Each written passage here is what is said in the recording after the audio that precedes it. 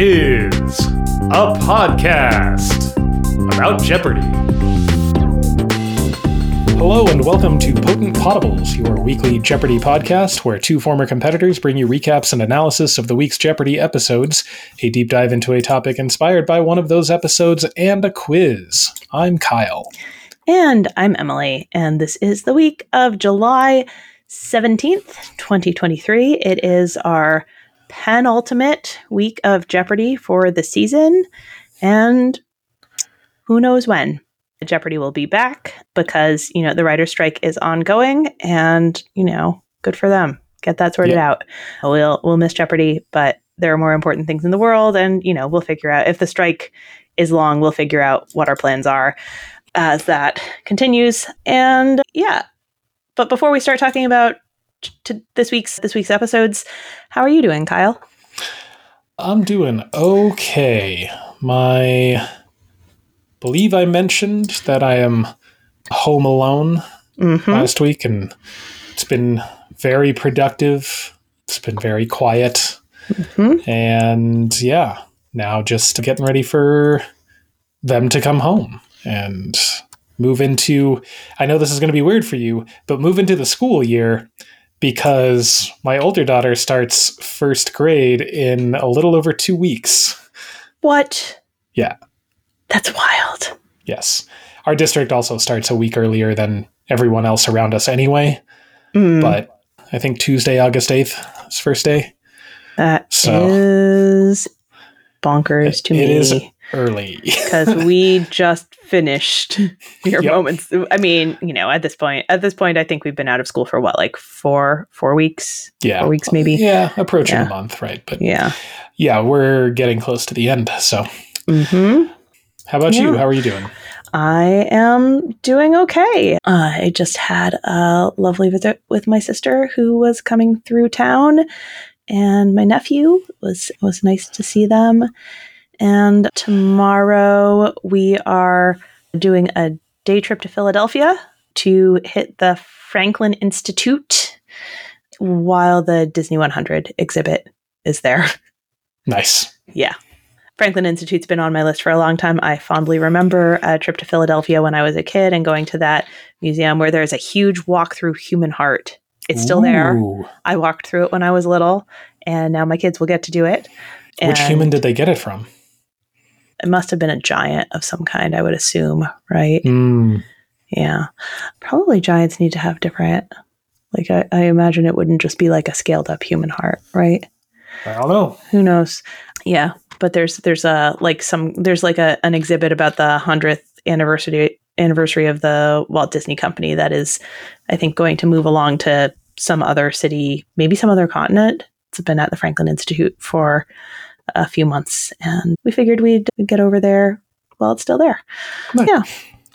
But anyway, that is not what we're here to talk about today. We're here to talk about Jeopardy! So, Monday, July 17th, 2023, we have the contestants Leanne Cromer, a librarian from Catonsville, Maryland; Jerry Powers, a retired elementary teacher originally from Fanwood, New Jersey; and Daniel Moore, a contract compliance analyst from Pittsburgh, Pennsylvania, whose one-day cash winnings total $25,000.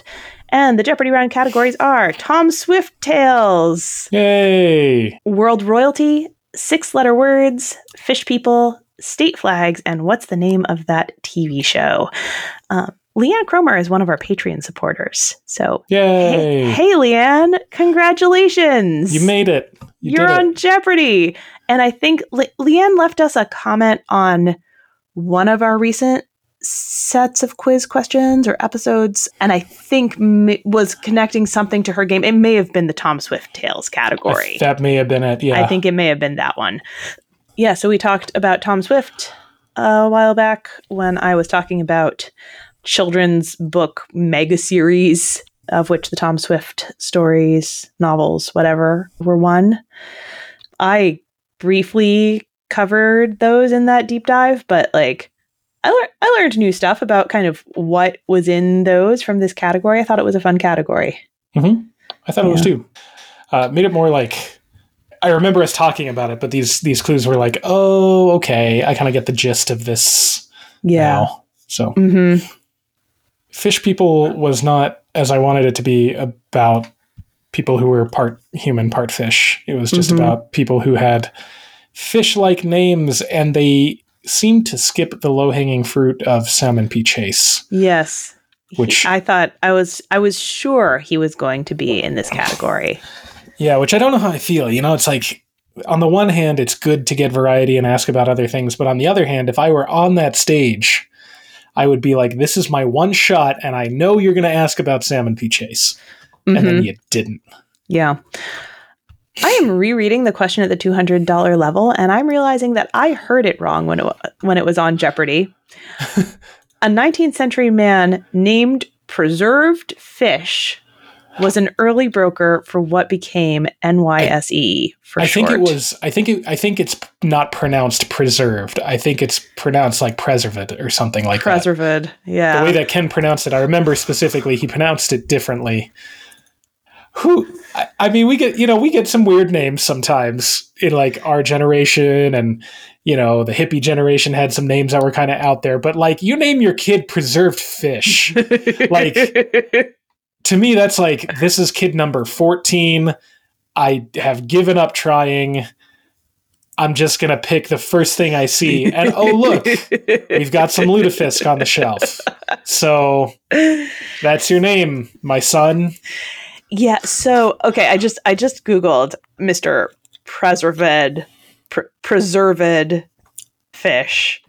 And there are records of at least 8 or 10. No, at least 10 men in the fish family had the traditional Quaker name Preserved. So this is like, I mean, Quakers are a little different from like the Puritans, right? Yeah. Like they were like the Puritans would have considered the Quakers heretics, or were there Quakers and Puritans at the exact same time? I can't remember. Anyway, like Quakerism is quite different from, you know, the Pilgrims and, you know, the Puritans and those people, but it's that same kind of early American Christianity, like, you know, naming your children like Prudence and like Lovegood. It's like that kind of that kind of thing. It's like naming them after like virtues and theological concepts. So this is like preserved in a state of grace or preserved from sin, which makes more sense. But your last name is Fish. Yeah, maybe so just don't do that. Yeah, there are others you can choose. That's not the only one. Charity Fish. You know, Constance Fish. Yeah, Righteous Fish. Now that would be cool, right? Yeah. I either misheard or maybe misread. I don't know. I thought that we got through this clue without finding out the man's name. Oh, I know. I thought he was named after Preserved Fish, and I'm like, named, but what? Like, but which preserved fish was his name? Like sardine or lutefisk, as you mentioned. Yeah, yeah. Gross. Have I ever had lutefisk? I don't know if I have. I feel like you'd remember. It's an experience. Yeah. In an olfactory sense, as well as others. Yeah. Changing the subject, the $400 level of 6-letter words you just asked about a couple weeks ago. I did, yes. In the title of a John le Carré novel, these two occupations precede soldier spy. Daniel got it. That's Tinker Tailor. Yes, indeed. I enjoyed that movie. I haven't seen that. Was that Gary Oldman? I think so. I don't remember. Yeah, How is it that I haven't seen the movie, but I'm like, yeah, Gary Oldman. Mm-hmm. Because you know trivia? Yeah, I know trivia, even though I haven't. Yeah. Yeah. Tough miss for Jerry at the $400 level of what's the name of that TV show. Ms. Weissman is the maiden name of the title character of this show that ran for 5 seasons on Amazon Prime. He tried What's the Amazing Mrs. He said Maisel. That was not correct. Leanne got the rebound with the marvelous Mrs. I think she also pronounced it Maisel. Maisel is how it is, you know, but if you haven't seen it, if you haven't heard it pronounced and you've just seen it written, Maisel is, you know, a reasonable guess of how to pronounce that. But so Leanne got it correct. Daily double number 1 is down at the bottom of 6-letter words, the $1,000 level. Pick number 13, Daniel uncovers it. He is at 3,400. Jerry's at 1,600. Leanne's at 600. He wagers 1,200. Gets a clue. This poetic name for the land of Robert Burns is in the name of a Canadian province. He has no guess. He guesses what is what. and it is Scotia. So at the end of the Jeopardy round, Daniel's at 4,600, Jerry is at 1,600, and Leanne is at 2,000. Get the Double Jeopardy categories. The National Recording Registry. Double Talk. Who's That Poet? I'll Be There. With Bells On. Sorry, B was in quotation marks. And then Oppenheimer. A category read by Emily Blunt and Matt Damon. Matt Damon. And, obviously recorded before the SAG strike. It had to be recorded before. I don't think Matt Damon and Emily Blunt would have recorded it. Yeah, no, they can't. They're Matt Damon is very visibly on the picket line. Yeah, I've seen stuff from him related to the SAG strike. So they would have recorded that before the strike started. And then also this episode, if that's what you were getting at, was also recorded before the strike. Yeah. Mm-hmm. Daily Double number 2 is in that category. It's the very first pick. At the $1,200 level, Jerry finds it. He's at 1,600 as, well, everybody's right where we left them. Kyle mentioned the scores a minute ago. He wagers just 1,000, although it's a $1,200 clue, so a little less than the true value. And he gets the clue. Oppenheimer wasn't sure why he chose this name for a nuclear test site, but he did recall thinking of John Donne's poems of death and resurrection, including the sonnet that begins, "Batter my heart, three-personed God."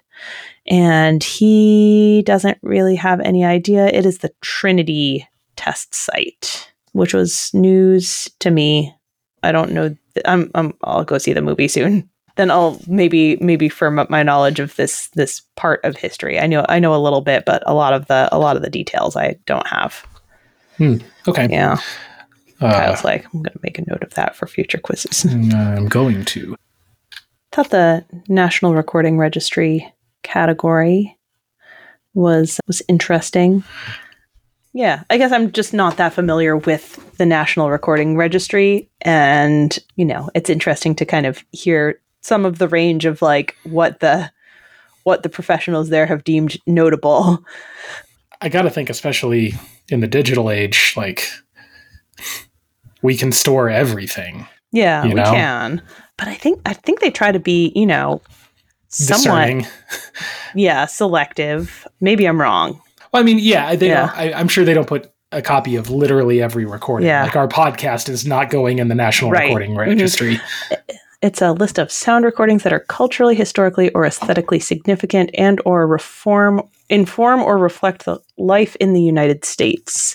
Mm-hmm. They, as of 2023, a total of 625 recordings have been preserved in the registry, and they are currently adding 25 per year. Anyway, it's really not terribly many. So it's really less than I thought. It's selective. It's quite selective, but All I Want for Christmas Is You, the first video game theme, which Leanne knew was from Super Mario Brothers. Well, it's the first one to join the registry. Sorry. There were video game themes before. Yes, there certainly were. Sorry, I misspoke there. But yeah, the first video game theme to join the registry. The first reggaeton recording in the registry is Gasolina, a 2004 hit by this Puerto Rican rapper. That's 19 years ago. Good Lord. Anyway, Daniel knew that was Daddy Yankee. Good pull, Daniel. Yeah, way to remember good job. that. Good job. That's historical significance. I'm feeling my own mortality right now. Right. Yeah. Yeah. It's very culturally relevant at that time. Yeah.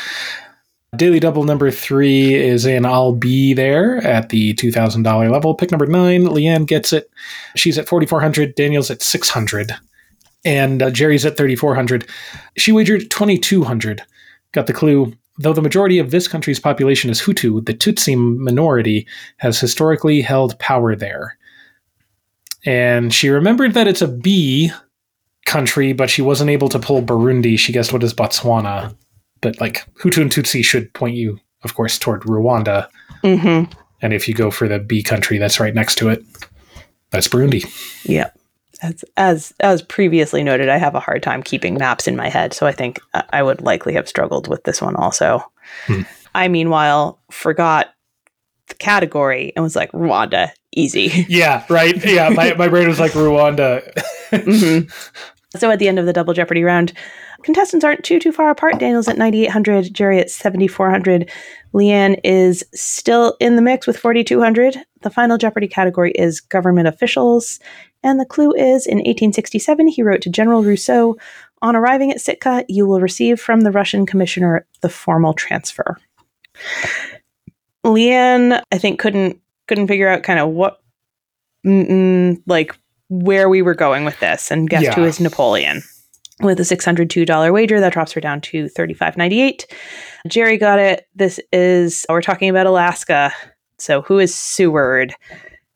And he's wagered $24.01, putting him at $98.01. But Daniel got it as well, who is Seward, and a $5,000 wager, which gives him $14,800 and the win. Yep. So that puts us into Tuesday, when we have the contestants Chelsea Watt, a communications manager from New Westminster, British Columbia, Canada, David Betterman, an attorney from Los Angeles, California, and Daniel Moore, a contract compliance analyst from Pittsburgh, Pennsylvania, whose two-day cash winnings is $39,800. And we have the Jeopardy round categories, the Songs of Max Martin, an abbreviated category, college tuition, then and now, prefixes and suffixes, stars on the nation's flag, and shark.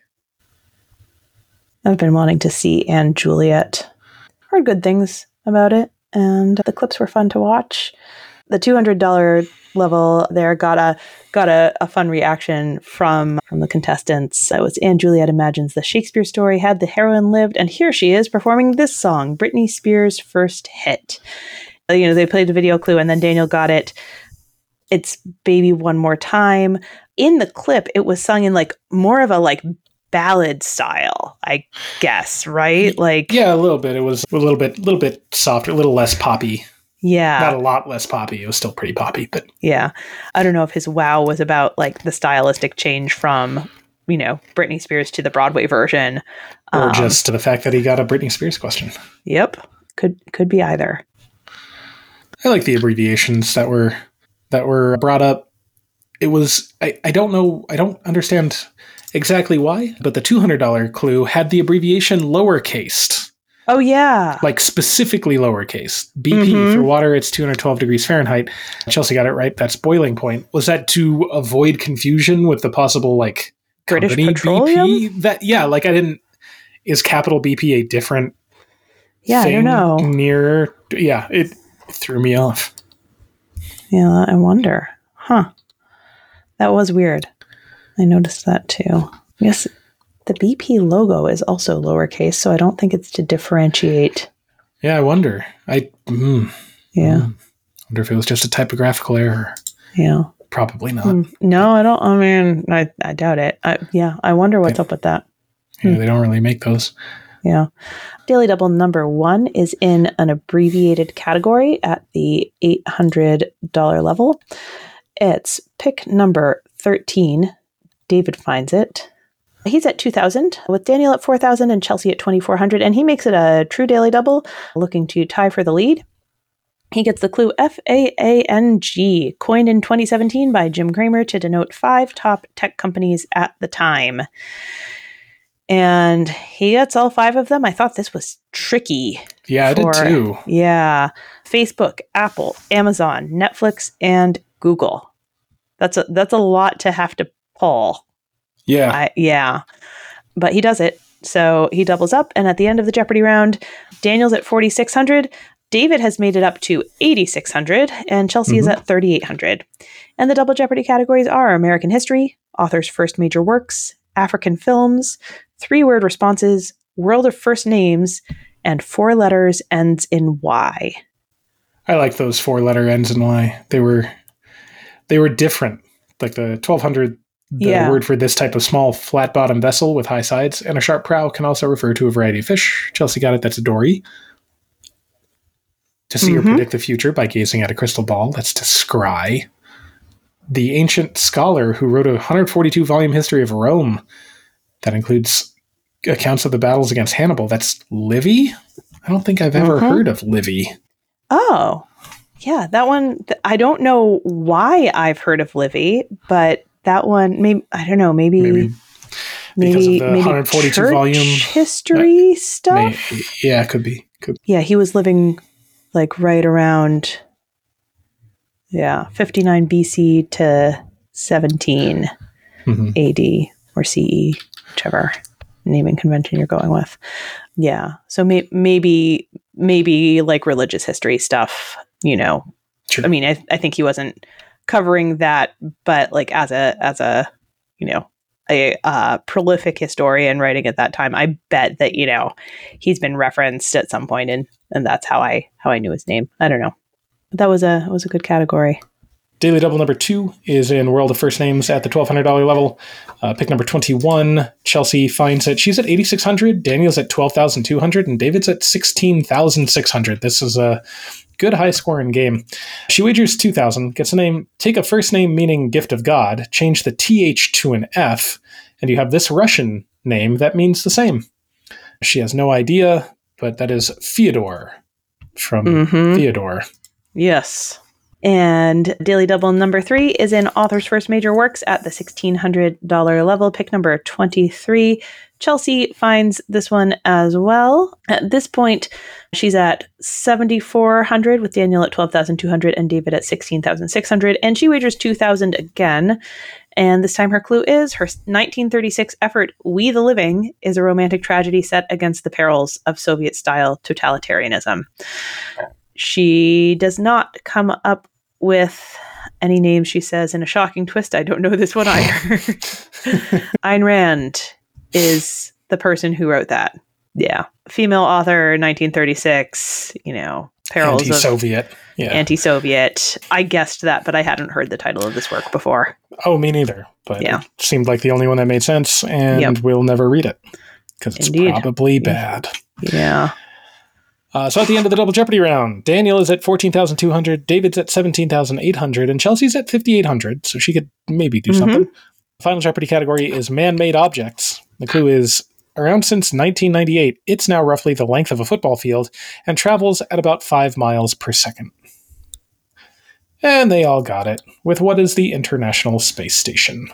Chelsea wagered 5,000, goes up to 10,800. Daniel wagered everything and went up to 28,400. And David wagered a cover bet of 10,601. So he wins by just $1. By only $1. Shocking. So close. So close. Oh, man. The narrowest of margins. Because he did some math.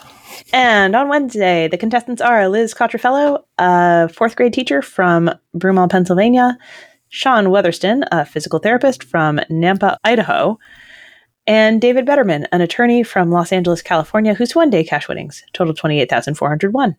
And the Jeopardy round categories are painter selfies, same 2 letters, different place. They will give a postal abbreviation and a country's internet code that are the same 2 letters. And you have to come up with the state and the country. Fashion Old and New, Julia and Julia, 5 About 4, and add an E at the end. How'd you do with the E at the end wordplay? I did great. This is exactly the kind of wordplay that I'm good at. Nice. Yes. As opposed to that visual, like, brain teaser thing last week, which... That nonsense. How dare they? It's not word games. It's something else. Poppycock.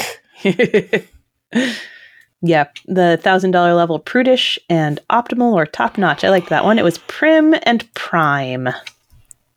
That was fun. Yeah. Yeah.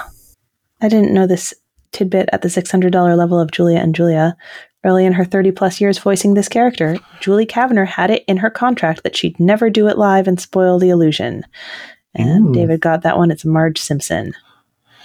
Interesting. So I wonder... Did that change eventually? Does she do it live? Has she done it? I don't know. I don't know. Because I remember like interviews with the cast where they would do the characters' voices. Yeah. But I would assume that means she just never did. Yeah. Good for her. Yeah. Be principled. Cool.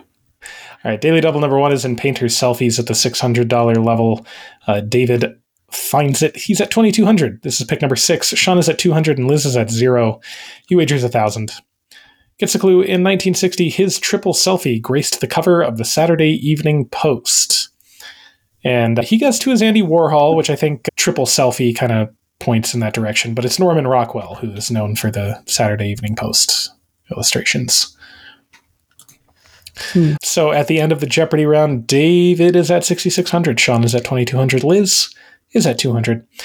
And we get the double Jeopardy categories: titles with punctuation, geology, musical menagerie, get your kicks on Route 66, history, and the L you say with double L in quotation marks. Mm-hmm. I learned at the $2,000 level of that last category what peccadillo actually means. It's a minor fault or quirk from the diminutive of a Spanish word for sin. I've heard it used time and again. Well, maybe not time and again, but like every so often. And I'm like, from context, I can tell that that's something. But now I know where it comes from. So I'll have it more, firmly cemented in my brain. Yeah. The $1,600 level of musical menagerie has been, just coming up in, my social media a lot recently. This honky-tonk singer duetted with Willie Nelson on the Sudsy country hit, Beer for My Horses. Sean knew that one. It was Toby Keith, which has been coming up as I've been following conversations about the controversial Jason Aldean song. Have you been hearing any of that stuff? A little bit. I haven't listened to the song. I haven't passed judgment. I also don't feel too strongly about country music in general. Yeah. I listened to the song. I saw some of the music video. I perceive the subtext that, that people find concerning. Mostly I'm just trying to set myself up to get to the Key and Peele sketch. Have you seen this Key and Peele sketch? I have not, no. There is a great Key and Peele sketch where Keegan-Michael Key is a black guy who loves country music and doesn't realize that it has racist, that the things he's singing have racist subtext.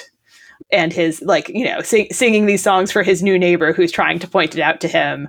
It's a very, very funny sketch. I believe that. It also is so topical that when I showed it to somebody, they're like, "Oh, I didn't know they were making new stuff right now."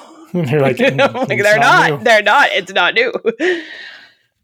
I sort of like the gimmick of titles with punctuation. They gave you the piece of punctuation and then a clue about the book, like exclamation point.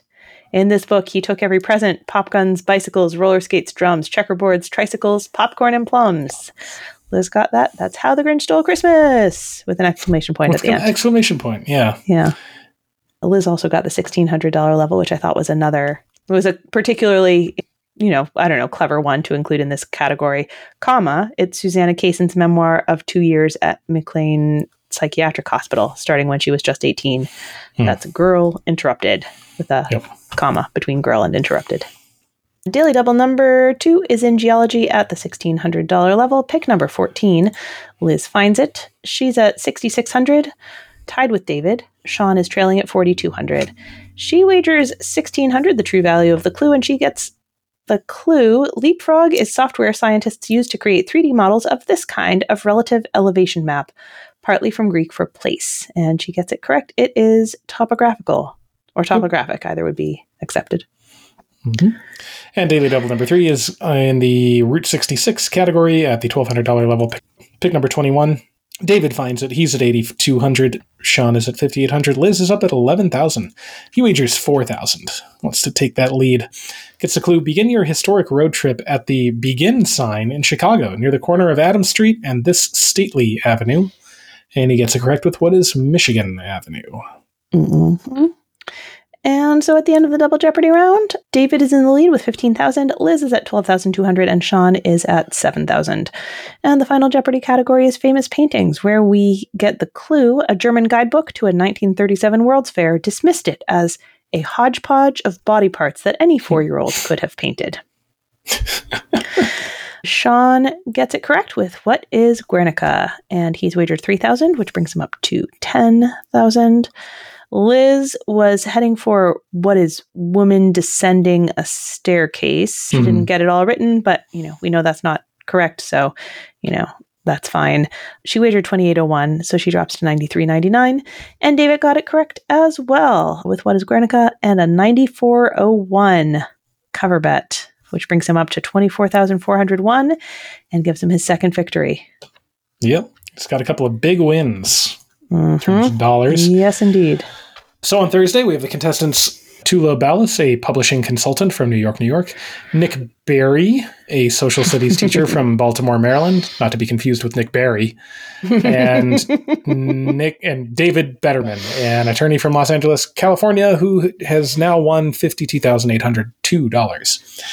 The Jeopardy round categories: a by the book how-to, Coffee Now, Spiders and Snakes, Crossword Clues W, You've Got Some Baggage, and John Lennon. I think they got the difficulty a little off in Coffee Now. The $200 level was one story says the inventor of this type of coffee was inspired by a shipment of beans accidentally soaked by seawater. David tried what is cold brew. That's a solid guess. Solid guess, but decaf is the answer here. Nobody tried it after he missed. I thought that was a more challenging question than, for example, the $800 level. Before this process, coffee beans are green. After they're brown and ready to grind. That's roasting. Tula got that one. I don't know. That seemed straightforward to me. Yeah, me too. I don't know the process for decaf, but I do know coffee is roasted, and roasting turns things brown. Yeah, like I thought. I agree. I felt it was a bit misleveled. Yeah. There was a triple stumper at the $600 level of crossword clues. Hershey candy bar or non-specific object. They didn't even try. It's a whatchamacallit. A whatchamacallit. It's chewy and chocolatey and crunchy and unchy. I'm not sure I've had a lot of whatchamacallits in my life. I remember the commercial. That's for sure. Were you quoting a commercial that I don't remember? Yeah. Ah. Chewy, chocolatey, crunchy, unchy, whatchamacallit. It has been in my head since I was a child. Continuously or intermittently? Without stopping, Emily. Ceaselessly. I am cursed by the whatchamacallit. $200 level of You've Got Some Baggage reminded me of something that I heard recently. The second paragraph of this novel mentions a sea chest belonging to the old sailor Billy Bones. Tula tried what is Moby Dick. That's a good guess. Treasure Island is what we were going for here. And I recently saw, I think it was a TikTok, somebody talking about Treasure Island, and that, Treasure Island introduces this Long John Silver character who wears, like a 3-cornered hat and has the long beard, and I can't remember, a peg leg or an eye patch or a something, right? Like maybe probably both. Right. And then there's this reveal, plot twist. He's a pirate. And before that, you don't know he's a pirate, except that now everybody does know he's a pirate. Right. Because pirate iconography has been so shaped by the image of Long John Silver. Right. That, now our stereotypical, our archetype of a pirate is, what that guy from the Robert Louis Stevenson book looks like. Right. Exactly. Yeah. I don't remember who I'm quoting there. It's not it's not my original thought, but I thought that was really an interesting observation. So yeah, there you go. Daily Double number 1 is in Coffee Now at the $1,000 level. Pick number 12. Tula finds it. She's at 2,800. David is at 1,800. Nick is at 0. She wagers 1,800, and she gets the clue. These 2 words on a bag of coffee mean its supply chain has been independently certified as meeting sustainability labor standards. And she clearly has the right concept in her head when she says, what is free trade?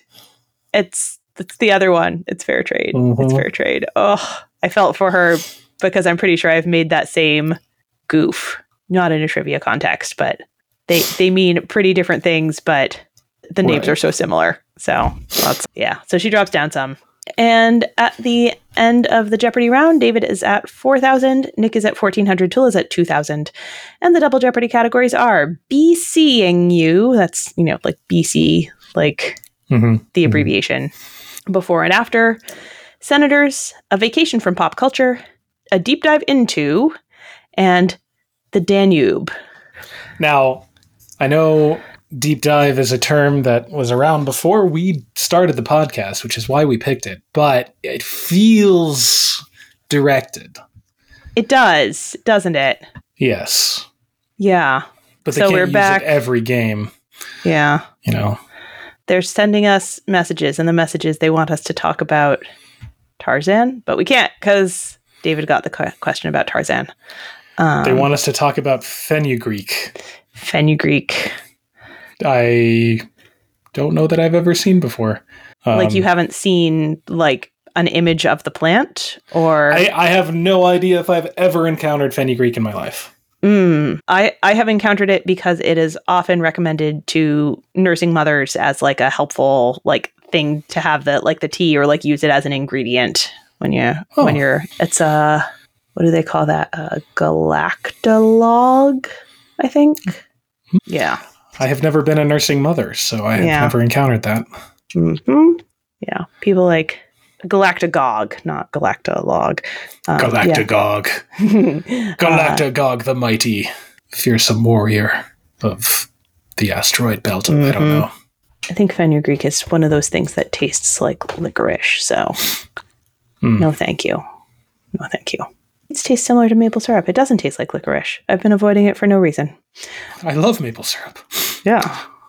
I love before and after categories. I especially loved the $400 level. The nickname of disease spreader Ms. Mallon gets a big break on Broadway in a show about a nanny for the Banks family. That is Typhoid Mary Poppins. That would be a different she play. She comes to watch her children and give you all a very dangerous and communicable disease. Yeah. Everyone dies at the end. Just it's a tragedy. Spoonful of sugar helps the medicine go down, which is good because you're going to need it. I like the $1,200. A standard piece of lumber twice as wide as it is thick is also a day or time meaningful to cannabis users. Nick got it. That's 2 by 420. Nice. I mean, here in Colorado, you know. All right, Daily Double number 2 is in the Be Seeing You category at the $1,200 level. Pick number 5. David finds it. He's at $5,600. Nick is at $3,000. Tula is at $3,200. He wagers $2,000, gets a clue 3 times was the charm for Carthage, which lost all 3 of these wars against Rome between 264 and 146 BC. He got it correct with what is the Punic Wars. And Daily Double number 3 is in the Danube at the $1,600 level. David finds this one also. He's at $13,200 at this point, with Nick at $9,400 and Tula at $2,000. He has really, just been picking up a lot in the 10 clues between here. He wagers $2,000 again, and he gets the clue: the Danube's middle course loves gates, running from the Hungarian Gates Gorge to Romania's Iron Gate in these mountains. And he knows that those are the Carpathians. Yes. Yeah. So at the end of the Double Jeopardy round, David has a lead at 14,800. Nick is at 10,200. Tula is at 4,800. The category is 19th century British poems. And the clue is: the author of this unfinished epic poem was unsure if he wanted the title character to end in hell or in an unhappy marriage. We have talked about this multiple times. And Ken shared my favorite little tidbit about it also. Exactly. That's really what brought it back to mind. Tula got it correct with what is Don Juan, or Juan as it should be. But Ken informed everyone that Byron pronounced it Don Juan. The rhyme scheme only works if you pronounce it Juan, which is so annoying. You're a professional poet. You can figure it out. You can do something different, man. Brit's gonna anglicize, though. You had nothing but time. You literally had no worries. Anyway, Nick wrote what rhyme of the Ancient Mariner? That's incorrect. And he wagered only $5.99, which was enough to stay above Tula's double up. And David wrote what is Leviathan? Which is, as we know, is incorrect. He made a cover bet of 56.01, so he drops down to 91.99. That means Nick is the winner at 96.01. Yes, indeed. And on Friday, we have the contestants Taylor Claggett, a marketing director originally from Chesapeake Beach, Maryland, Ben Sasimoto, an environmental consultant from Minneapolis, Minnesota, and Nick Berry, a social studies teacher from Baltimore, Maryland, whose one-day cash winnings total $9,601. And the Jeopardy round categories are Happy 75th Birthday, Israel, Shakespeare, That Hollow Feeling, The Romains of the Day, Track and Field, and Homophone Connection. Boy, howdy, did they have a rough time with that homophone category. They did. They only got the $600, which was French for street, or a French word for a gumbo base, and that's root. Taylor got it. Yeah. Every other one was not correctly responded. Yeah, well, I mean, not to,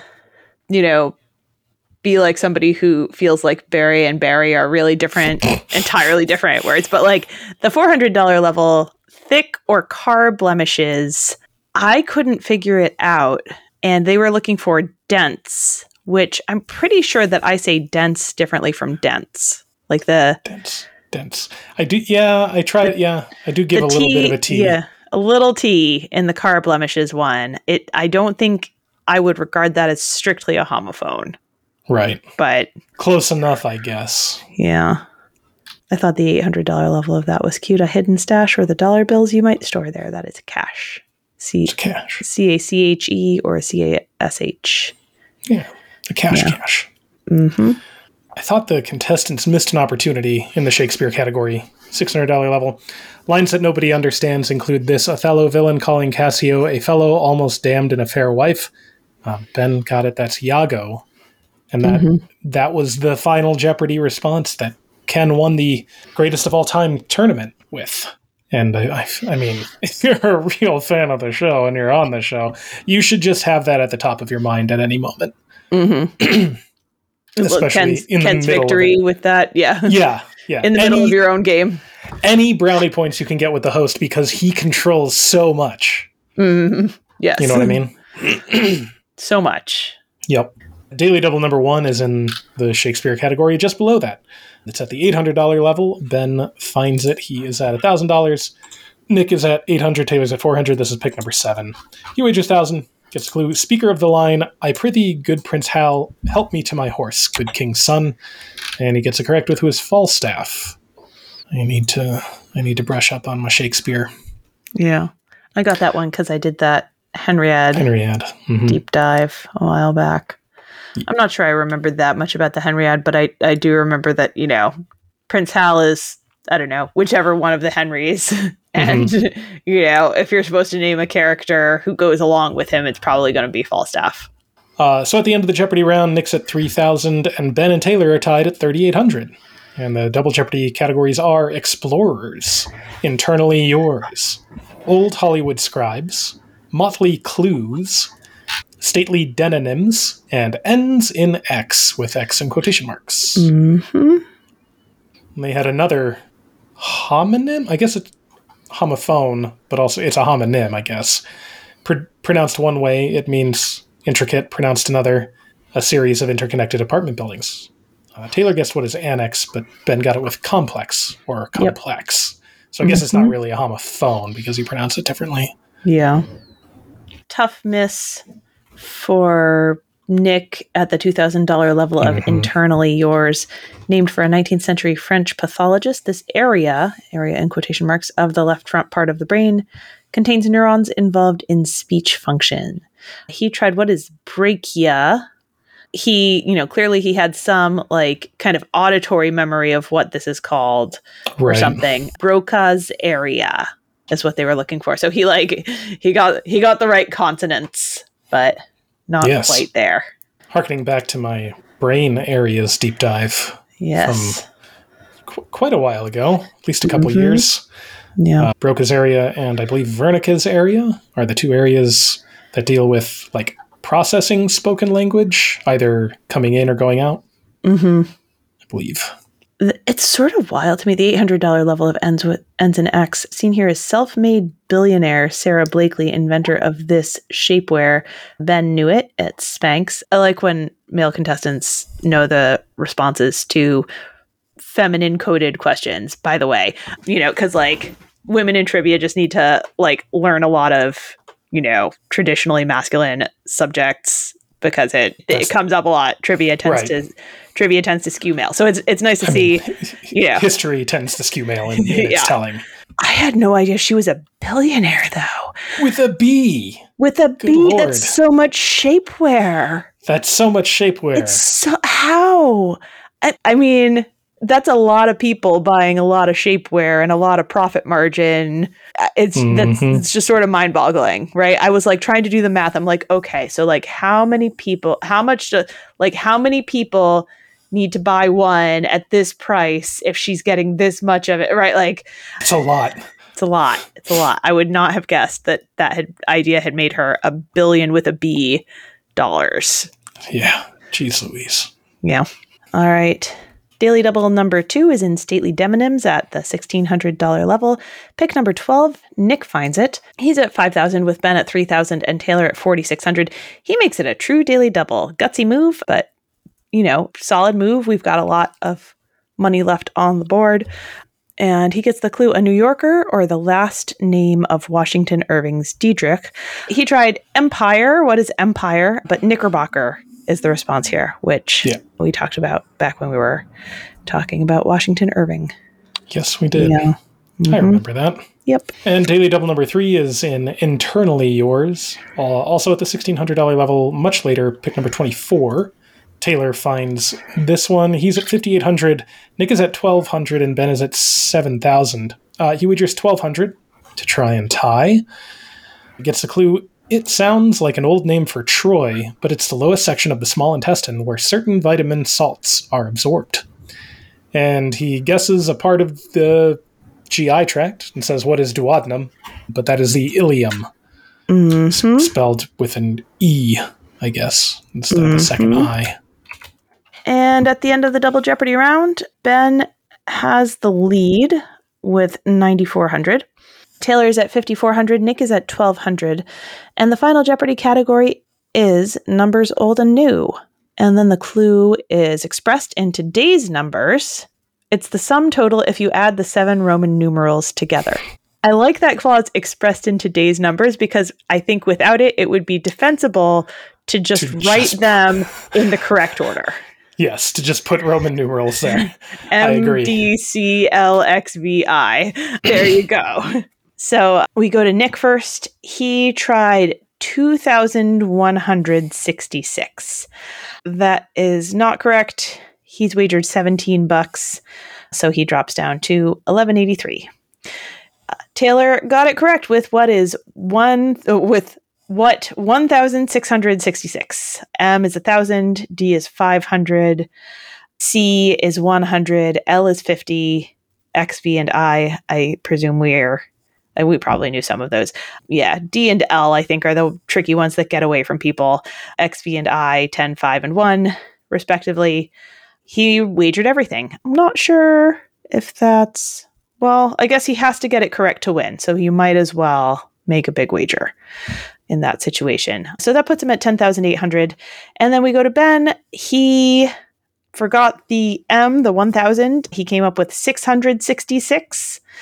Ooh, spooky. I think that's one of the numbers you're not allowed to wager. But you're allowed to guess it, I guess. Yeah, I think. But you're allowed to guess it, yeah.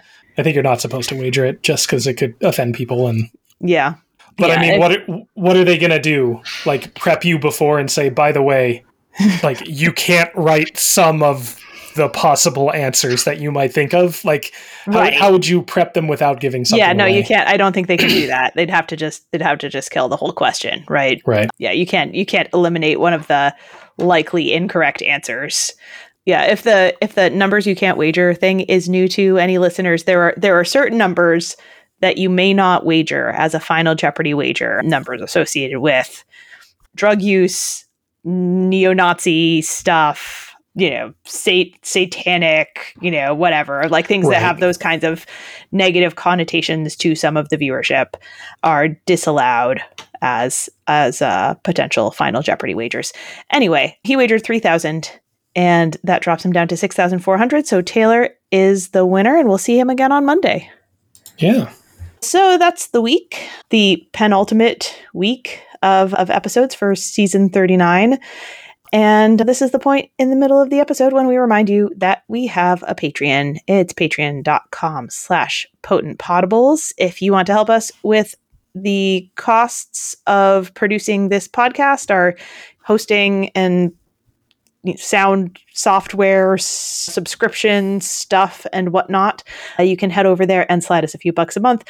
I have not forgotten that I owe you all a story time about finding a looter in the church. I've been recovering from a horrible cough that is getting, well, it's better today, but it's getting edited out of our audio to the best of our ability. So I haven't gotten to that, but I'll get it on there. And we put our quiz questions up after we record so that Patreon supporters can see them while we're working on getting the show edited. So we really appreciate those of you who are supporting us there. And shout out especially to Patreon supporter Leanne Cromer, who was on Jeopardy this week. Ooh. Yay. Loved seeing you there.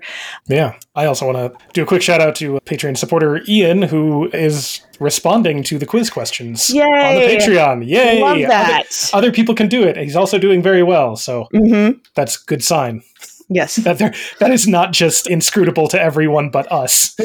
Yeah. So head on over there if you're interested in that. And we also like to highlight some causes that matter to us other than us. So you can find some of those in our show notes. Yeah. So Kyle, do you have deep dive guesses? I do. There were some good topics this week, and I don't know what direction you're going in. You've already done a philately deep dive. Are you doing coins? I'm not doing coins. Okay. I did. Okay. I thought about that a little bit. What about Kim Philby? I thought that would be interesting, but I did not head for that one this time. Okay. Let's see. You wouldn't talk about Ayn Rand, would you? I would not talk about Ayn Rand. All right. Yeah. What are we talking about? We are going back to the Wednesday game, the 5 about 4 category at the $1,000 level. In 1954, Roger Bannister ran the first under 4-minute mile on the city's Iffley Road track. It was on my list. It was Oxford. Nobody tried it. So, of course, I'm talking about Oxford. No, I'm talking about Roger Bannister and the 4-minute mile. Yeah. Which, sports are generally out of my wheelhouse, but I was like, this seems like a story that I can get my mind around and tell. I'm always worried with sports deep dives that I'm going to have to first teach myself an entire sport. Right. But it's a major moment in sports athletic history that I'd heard of, but didn't know a whole lot about. Thought I'd look into it a little bit. So Roger Bannister and the 4-minute mile. So Sir Roger Gilbert Bannister is best remembered as an athlete who ran the first sub 4-minute mile. That was just the first part of his life. He also went on to become a neurologist and master of Pembroke College, Oxford. We'll focus mostly on his athletic achievements, but I'll touch on his neurology career a little bit as well. Bannister was born on March 23rd, 1929 in Harrow, London, to Ralph and Alice Bannister. His father was in the civil service. He had an older sister named Joyce. The family moved to Bath shortly after the outbreak of World War II, when Ralph Bannister was relocated there, and Roger continued his education at City of Bath Boys' School. At that school, he discovered a talent for cross-country running, winning the Junior Cross Country Cup 3 consecutive times, which led to him being presented with a miniature replica trophy. In 1944, the family returned to London, and Roger went to University College School. He was accepted into St. John's College, Cambridge, but a senior tutor there, advised that he wait a year. And after that year, he then applied to Exeter College, Oxford, where he was accepted for a 3-year degree in medicine.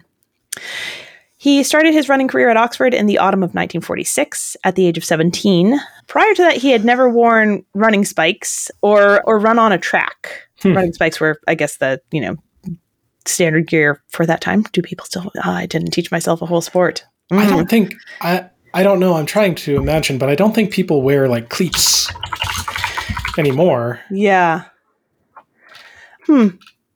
Yeah, I'm not actually sure. I don't think track and field spikes are a thing that you can buy. I don't know if they're standard. Interesting. Yeah. His training was light, even compared to the standards of the day, which were, lighter than they are now for serious athletes. But he showed a lot of promise. He ran a mile in 1947 in 4 minutes 24.6 seconds. At that time, he was training 3 times a week for half an hour. That's it? Yeah. Good. Yeah. Okay. Yeah. He was selected as an Olympic possible in 1948, but declined because he felt he wasn't ready to compete at that level. However, watching the 1948 Olympics inspired him to, commit to training, and he intended to train for the 1952 Olympics in Helsinki. In 1949, he won several mile races with a time of 4 minutes 11 seconds. 1950 found him placing highly, but not winning some notable races, and coming in second and third sort of pushed him to up his training and intensify his training plan. That yielded some benefits. He won a mile race in 4 minutes 9.9 seconds on December 30th of 1950. And then in 1951, at the Penn Relays, broke away from the pack with a 56.7 second final lap, finishing in 4 minutes 8.3 seconds. And then at the 3A's Championships, that's, I think, Amateur Athletic Association. It's like a British thing. At White City on July 14th, he won a mile race in 4:07.8 with an audience of 47,000 people. His training regimen, working with coach Franz Stampfel, he did an individualized mixture of interval training. So, interval training, probably familiar, I would guess, to most people, right? Interval training is within your, your workout of the day, you're alternating structured periods of higher intensity and lower intensity, rest or active recovery. He did elements of block periodization. So that's the training thing where you are focusing on some particular aspect of your training for a period of, weeks or months, and then change your focus in another block. Fell running is just running hills, up and down hills, and anaerobic elements of training. His training grounds from 1951 to 54, he was training at the track at Paddington Recreation Ground in Maida Vale because he was a medical student at the nearby St. Mary's Hospital. So that was the nearby place that he could train. There are a couple of plaques at that site, one of which notes that Bannister was training there for just an hour a day. So, I mean, he also was a medical student, so, right. He had a lot going on. He avoided racing after the 1951 season until late in the spring of 1952, intending to save his energy for Helsinki and the Olympics. He ran an 880-yard run on May 28th in 1 minute 53 seconds, followed by a 4 minute 10.6 mile time trial on June 7th. He was satisfied with those results. At the 3A's Championships, he skipped the mile, but won the 880 in 151.5. And then 10 days before the Olympic final, he ran a 3/4 mile time trial in 252.9. Yes, obviously, like when you're doing shorter distances, you can go faster. Yeah. So it's not like you just take it and multiply it out, but that time gave him confidence that he was ready for the Olympics, and he considered it to be indicative of his ability to run a 4-minute mile. Mm-hmm. It was subsequently announced that there would be semifinals for the Olympic 1,500 meter race, which Bannister found discouraging, feeling that it advantaged those who had a more intensive training regimen than his. If you have to do the race twice, it's more challenging, and rest was a big part of his training. So he finished 5th in the semifinals. So he did qualify for the finals, but felt, quote, blown and unhappy. That said, he didn't do badly in the finals. It was a notable 1,500 meter race. The top 8 finishers all beat the previous Olympic record. Bannister came in 4th, so he beat the previous Olympic record, but not the winner of this race, Josie Bartel of Luxembourg, who won with again, this is 1,500 meters, so not quite a mile, a time of 3 minutes 45.28. After I wouldn't call it a failure, but he didn't. Right. I think he was not satisfied with how the 1952 Olympics went for him. He spent 2 months deciding whether to give up running, and then set himself the goal to be the first man to run a mile in under 4 minutes, and adjusted his training regimen with the new goal in mind. On May 2, 1953, he made an attempt on the record at Oxford for these 4-minute mile attempts. He was working with what are called pacemakers, not like the heart cardiac medical device pacemakers, like other runners who would run in front of him for a portion of the race to set the pace for him. So Chris Chataway was his pacemaker for this May 2nd, 1953 attempt, when he ran the mile in 4:03.6. On June 27th, 1953, a mile race was inserted into the program of an athletic meet of the Surrey schools. He used 2 pacemakers for this one. Australian runner Don McMillan set the pace for the first 2.5 laps. And then Chris Brasher, who would be one of the pacers for the record-breaking run, had jogged the race to let Bannister lap him so he could be a fresh pace setter for the remainder of the race. That effort fell just short with a time of 4:02.0. And Bannister was sort of relieved. I don't totally understand. I think that because they had inserted this race into this meet, for Bannister to make this attempt, I think maybe he felt like it was kind of artificial circumstances or something. Roger Bannister was not the only person attempting the 4-minute mile. Other runners were making attempts and coming close as well. An American runner, Wes Santee, ran it in 4:02.4 on June 5th, and Australian John Landy ran it in 4:02.0.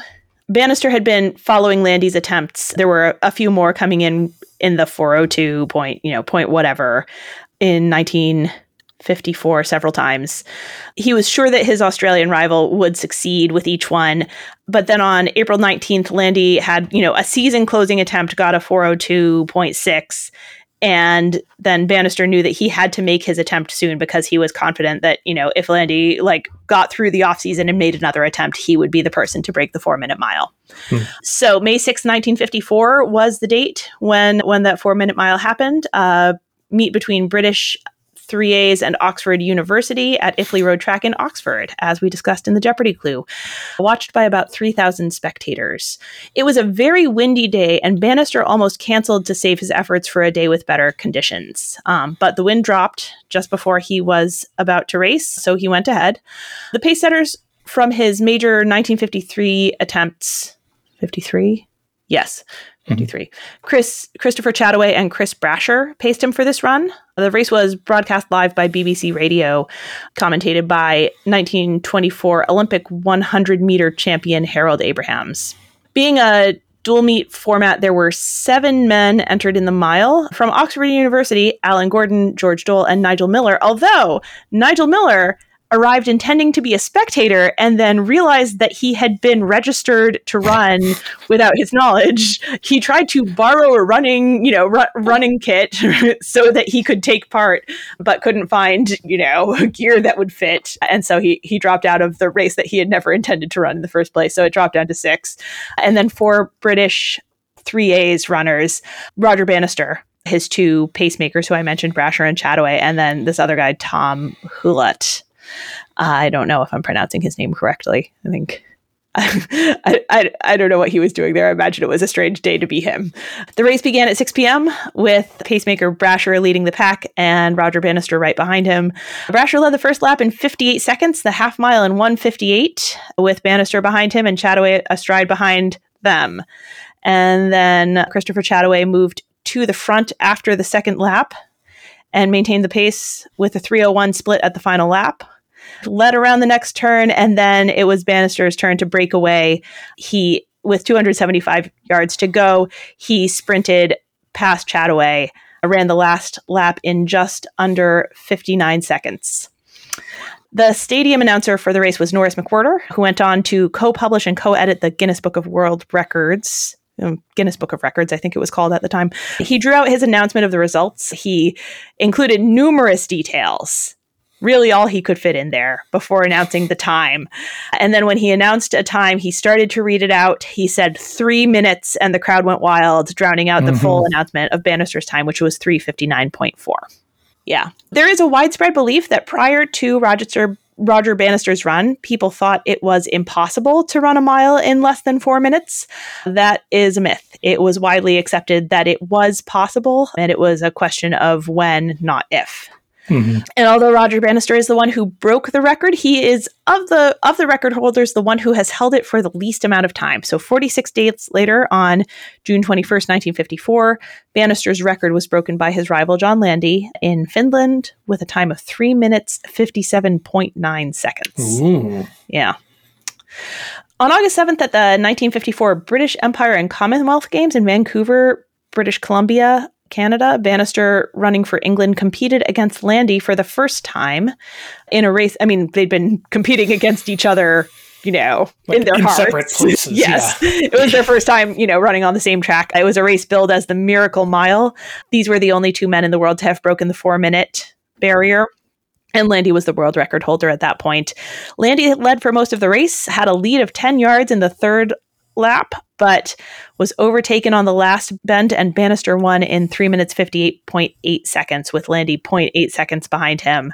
The crucial moment of the race, both of the racers say, was the moment when Bannister decided to try to pass Landy. Landy looked over his left shoulder to gauge Bannister's position, and Bannister passed him on the right, and Landy never caught up from there. In 1955, Roger Bannister published his memoir, The 4-Minute Mile.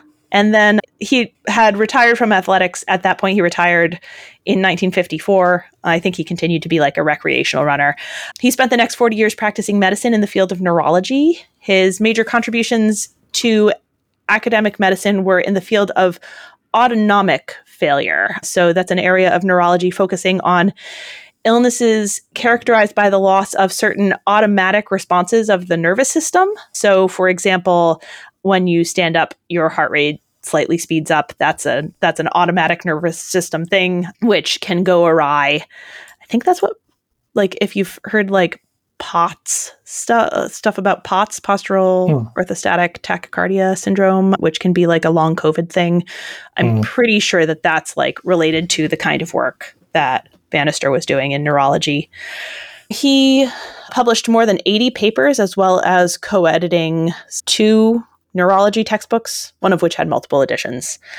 He always said he was more proud of his contribution to medicine than his running career, although, history insists on remembering him for running, understandably so.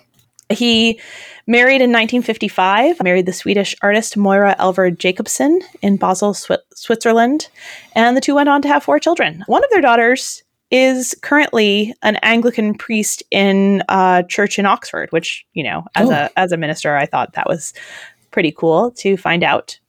In 2011, Roger Bannister was diagnosed with Parkinson's disease, and he died on March 3rd, 2018, at the age of 88 in Oxford. He's buried in Wolvercote Cemetery. He was the inaugural recipient of the Sports Illustrated Sportsperson of the Year Award, then at that time Sportsman of the Year Award, but they've since changed it to Sportsperson. He was awarded that honor in 1954. He became the first chairman of the Sports Council, now called Sport England, and was knighted for this service in 1975. He initiated the first testing for use of anabolic steroids in sport. Yeah. He's the subject of the ESPN film 4 Minutes from 2005. It's a dramatization. It has some departures from the factual record, including a fictional character of Bannister's coach. It also had him meeting his wife in the early 1950s. In fact, they met only a few months before the Miracle Mile took place. There was a 1988 television miniseries titled The 4-Minute Mile about the rivalry between Bannister, John Landy, and Wes Santee. And in 2012, he carried the Olympic flame at the site of his feet in the Oxford University Track Stadium, which is now named after him. So that's a little bit about Roger Bannister and, the 4-Minute Mile. I guess remember Oxford. Yeah. 1954, Yep. right? 1954. Okay. Roger Bannister. Maybe Landy would come up in trivia. Maybe Landy, yeah. Yeah. The use of pacemakers. I feel like pacemaking. I keep clarifying. I think y'all have got it by now. The use of pacemakers maybe could be a trivia thing to know. I'm not really sure what else here I should especially highlight as a TLDR point. But, it was fun to learn a little bit about. And someday I will understand sports better than I currently do. Little at a time. Someday. So, are you ready for a quiz? I am ready for a quiz. Great. I don't have a particular theme for this. I just found some questions that I could kind of connect to various things that have come up in the deep dive. Or I think in one case, I held back a fact in the deep dive so that I could make it a quiz question. All right. Question 1. A banister is the railing that you hold on to while you're going up the stairs, or down, I guess. What similar sounding word refers to the vertical pieces that connect the railing, the banister, to the floor? That's a good question. What are those called? Are those balusters? They are balusters. Okay. Yes. Nice job. Yeah, balusters, or also known as spindles, but balusters. And then balustrade with the AD, I think, is like the whole kind of railing system. Yeah. All right. So you're at 10 points. Question 2. In May of 2015, an item associated with Roger Bannister's record-breaking run was sold at auction. This item was manufactured by Nero Lamania. It measures 8 centimeters in diameter, and it comes in a pigskin leather case. It was auctioned off for 20,000 British pounds. What was this item? Measures 8 centimeters in diameter? 8 centimeters in diameter. Is it the stopwatch? It is. It is one of the stopwatches. Yeah, so it was one of 5 stopwatches. The one that was used by the chief timekeeper, I think, was ultimately donated, to Oxford. But this one was one of the others used by timekeeper W.J. Burfitt. Question 3. I mentioned that Harold Abrahams provided radio commentary for the BBC on Bannister's record-breaking run. Abrahams was himself an athlete, which I did mention, who is now best remembered as one of the subjects of what 1981 British historical sports drama? The film won 4 Academy Awards, including Best Picture and Best Original Score. Although the film is set in the 1920s, the soundtrack, composed by Vangelis, was modern for its time, making heavy use of synthesizer. I mean, that's gotta be Chariots of Fire. It is Chariots of Fire. I know very little about Chariots of Fire, truth be told. I haven't seen it. Have you seen it? Chariots of Fire, yes. Yeah. Yes. It's good. Cool. I mean, it won Best Picture. I mean, that doesn't necessarily mean it's like a good movie, but yeah, it's a good movie. Yeah. Yeah. So Harold Abrahams, who did the radio commentary for the BBC, was one of the 2 athletes who are the subjects of Chariots of Fire. The other one is Eric Liddell. Yeah. All right. Question 4. A statue in Vancouver of Roger Bannister and John Landy commemorates their race there. Landy has quipped that he was turned into a pillar of bronze for turning to look back, just as what biblical figure was turned into a pillar of salt for the same error? That is Lot's wife? That is Lot's wife. We don't know her name other than, Lot's wife. And, seminary nerd fun fact, I am not sure where I encountered this, and I had a hard time tracking it down, but I do remember pretty clearly encountering speculation that the origin of the biblical narrative of Lot's wife being turned into a pillar of salt may have been for the purpose of explaining the presence of, a pillar of salt, just kind of in the middle of the wilderness. How did that come to be? Oh, let's connect it to this story. Yeah. Right. Hey, you're at 40 points. Going into question 5. Emily tries to write a sports question. I don't know if I put way too much information or not nearly enough or the right amount. Roger Bannister. Yeah, we'll find out. Roger Bannister was the first Sports Illustrated sportsman of the year. What athlete was the 2022 sportsperson of the year? He played college basketball for the Davidson Wildcats before going on to be drafted to his current NBA team in 2009. He led that team to their first championship since 1975 in the 2014-2015 season. And in the 2022-2023 season, he became the first player in NBA history to score 4,000 career three-pointers. I don't know basketball all that well. I left the team he currently plays for out because I was like, well, even I know that. Yeah, I kind of figured. I mean, known for shooting a lot of three-pointers, and if the dates are right, I think it's the Warriors, Golden State. Yeah, so I think it's Steph Curry. It is Steph Curry. Okay. Yeah. All right. It sounds like I got the right information in there, and you weren't like, well, duh. Like, come on, yeah. Emily. All right. You are at 50 points. And let's just call this the Guinness Book of Records. Okay.